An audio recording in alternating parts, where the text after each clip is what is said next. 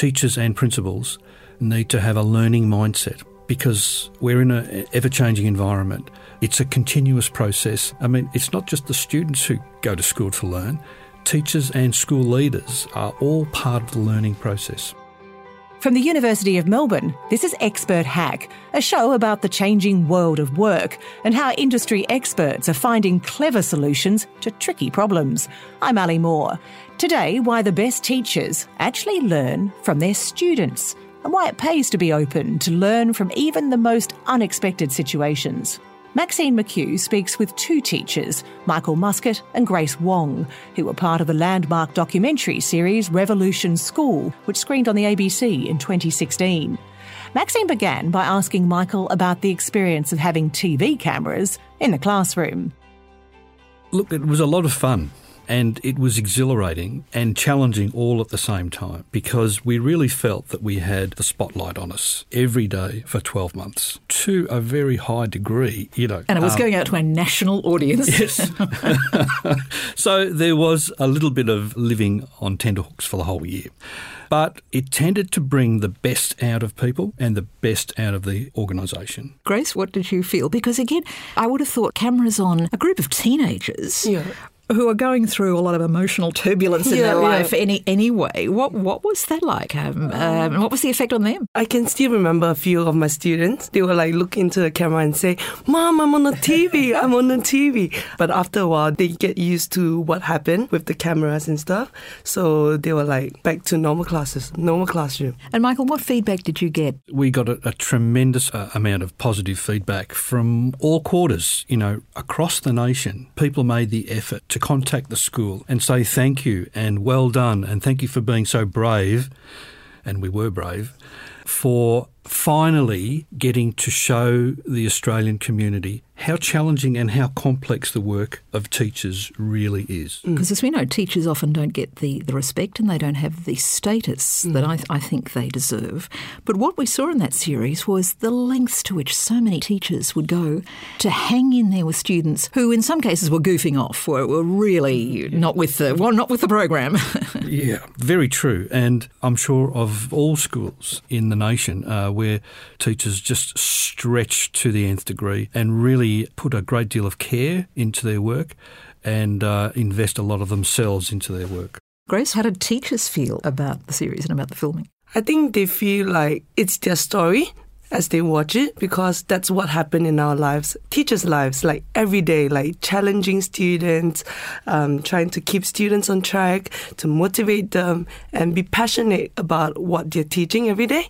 Yeah, I think that's a really good series in the transparency showing the world or Australia what teachers should be. I'm wondering if you got any feedback to the effect that, wow, I really didn't quite realise just how hard teachers work. You're not clocking off at 3:30. No, definitely not clocking off at 3:30 because the lesson plans that we need to put in, and if you can remember the videos that I've made over the Revolution School series, those are after work. Yeah. Let me go to a couple of the things that were explored throughout the series. And one, of course, Michael, was the very strong relationship between Canberra College and the Melbourne Graduate School of Education. And that happens in a number of ways, through the network of schools, but also through the Master of Teaching graduates, many of whom have been recruited by Canberra. So just talk to us about that. It's been one of my frustrations right through my teaching career that the quality of teacher education has not been up to standard.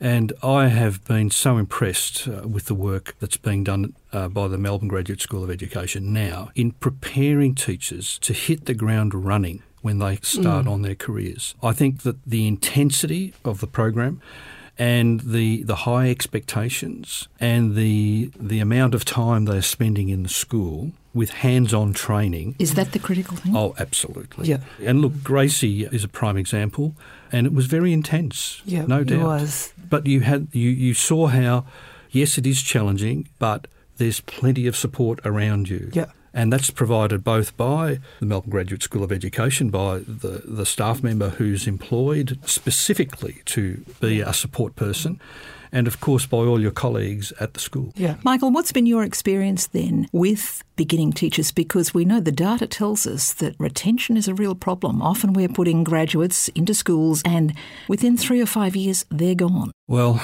there's no doubt that no matter how well prepared you are, your first year of teaching is going to be tough. Yep. There's no way around that, because it is exhausting. You're being tested, your emotions are being dragged, you're just being... Your physical energy levels, the I whole imagine. thing, 5 days a week, full on And work. I guess some kids would be trying you on too, wouldn't they? Of course they do, and they're testing you out, and, you are a work in progress. You are developing. Yep. So the great thing about the Graduate School of Education is that it prepares teachers better to be able to cope with those challenges. Yep. And then give you a way better chance of staying in the profession. But it is tough. Teaching is not a gimme. It's not something you fall back into as a soft option. It is a tough profession, but it can be one of the best. And rewarding. Did all of those supports then help make your first year a bit less daunting than it might have been? Yes, it was a bit less daunting. As you can see, there's cameras in my classroom on my first year. It was less daunting in a sense where, you know where you stand and you have a bank of things that you can use. It's just that you need to make up your mind which one you want to use and which one you want to be expert in it, or you want to refine in your teaching. Michael, you mentioned just a minute ago, though, that your concern is about the variability of a lot of Australian teacher training. First of all, do you think we are getting to the point, though, that we are lifting the bar on that? I would say yes, finally we are beginning to head in the right direction. It's been a long time coming. It means that we have a lot of unprepared teachers in the system, unfortunately. That's a dreadful comment, isn't it? Because at stake is thousands and thousands of students and their preparedness for, as we're saying in this series, a very different work world. That's the reality, and it is cross-sector. So that's the challenge we have as principals in schools, to build the capacity of our teachers always. It's probably our number one job, constantly building the capacity of our teachers to become better at their craft. Let's talk a little bit about different classroom approaches that you try at Cambrai, because as you know, the Master of Teaching program centres on the application of what's called clinical intervention practice. What does that look like at Cambrai? We look into research and studies on how to differentiate more effectively in a classroom. As we know, in our classroom of 25, all of the students, they learn differently. We can't just say, all right, students, take out your textbook and turn to page 41 and do question 1 to 10. You can't have 100% learning happening in that classroom with just one sort of intervention. So you might have students who are more hands-on. And as you know, kids nowadays, they're with ICT, they're really good with ICT. So now we have been pushing, watching videos on learning this concept, or using numeracy software. They play interactive games as they learn, or they group into small groups. So there's one more knowledgeable other to teach the two other peers. So there's so many things, interventions happening in a classroom where we want to, what Michael has said before, to push great outcomes, great learning outcomes. So the task for you every day really is to find the hook that will interest that particular student. Yes. And then set work that will challenge them to go a bit further. Correct. Yeah. And imagine if a teacher have 4 to 5 maths classes, you need a lot of individual lesson planning for each student. And you need to think, how do I sustain using this strategy over this term? As a third year out teacher, I still struggle with all this individual learning plan and differentiation. Yeah. But it must be great when you see a student who probably thinks they're only average and they're doing a bit better than that. Yes. I remember the teachers that I remember well are those ones who thought that I was a bit smarter than I thought I was. Michael, what about you? Oh, yeah. There's a debate running at the moment, and this is particularly pertinent to, as I say, this series about the future of work, and that is that perhaps there are limits now to what content knowledge is pushed in high schools, with perhaps there needing to be a greater emphasis on skills development. Michael, where do you fall down on this one? Oh, totally agree. We're all in the same boat because we don't exactly know what the future's going to be. The best we can do is to develop young folk who can be independent learners, who can collaborate effectively with others, who've got strong reading skills because it underpins so much of learning, who are interculturally aware, who are good problem solvers. I mean, we're going into an unknown future because change is so rapid. If we can build those capabilities and skills, knowledge, we're awash with knowledge. That's not the problem. We can access that. So they're the sorts of skills we need to really focus on in our teaching now. Linked to that, there was, I thought, a fascinating and, again, very brave segment that was screened in Revolution School. And that was the exercise where a particular teacher was confronted with the amount of teacher talk time she was doing in the classroom, and then over time pull that back to the point where she was doing more listening, waiting longer for the responses from students. Grace, what about you? How are you conscious about this? I was part of the program with John Hattie and his wife with the teacher talk. I was 80%, so I wasn't that great too. So how have you adjusted your practice? So what I did is change in lesson plan. And even just to listen to student feedback, because I will ask them for feedback, how can Miss Wong do better in her teaching? Do you think you can learn better in certain ways, like working on worksheets, or how do you learn better? So getting their feedback actually helped me restructure my lesson plan. I was taught back in Asian countries, so back in Brunei, our teaching style is our teacher would talk to us for the whole time. And we just write notes and so on and so on. So it's very different, being taught in Brunei. It's so different with this Australian classroom. At first I was like, whoa, culture shock, I need to adapt. So what you seem to be describing as an ideal environment is a school where everyone's learning. Absolutely, Maxine. I was thinking, teachers and principals need to have a learning mindset, because we're in an ever-changing environment. The research is continually being updated and improved, and new things are coming on board. And just as a principal needs to be focused on ongoing school improvement, you never get there. It's a continuous process, and it keeps you vibrant, it keeps you on your toes, and it helps to create that learning community. I mean, it's not just the students who go to school to learn.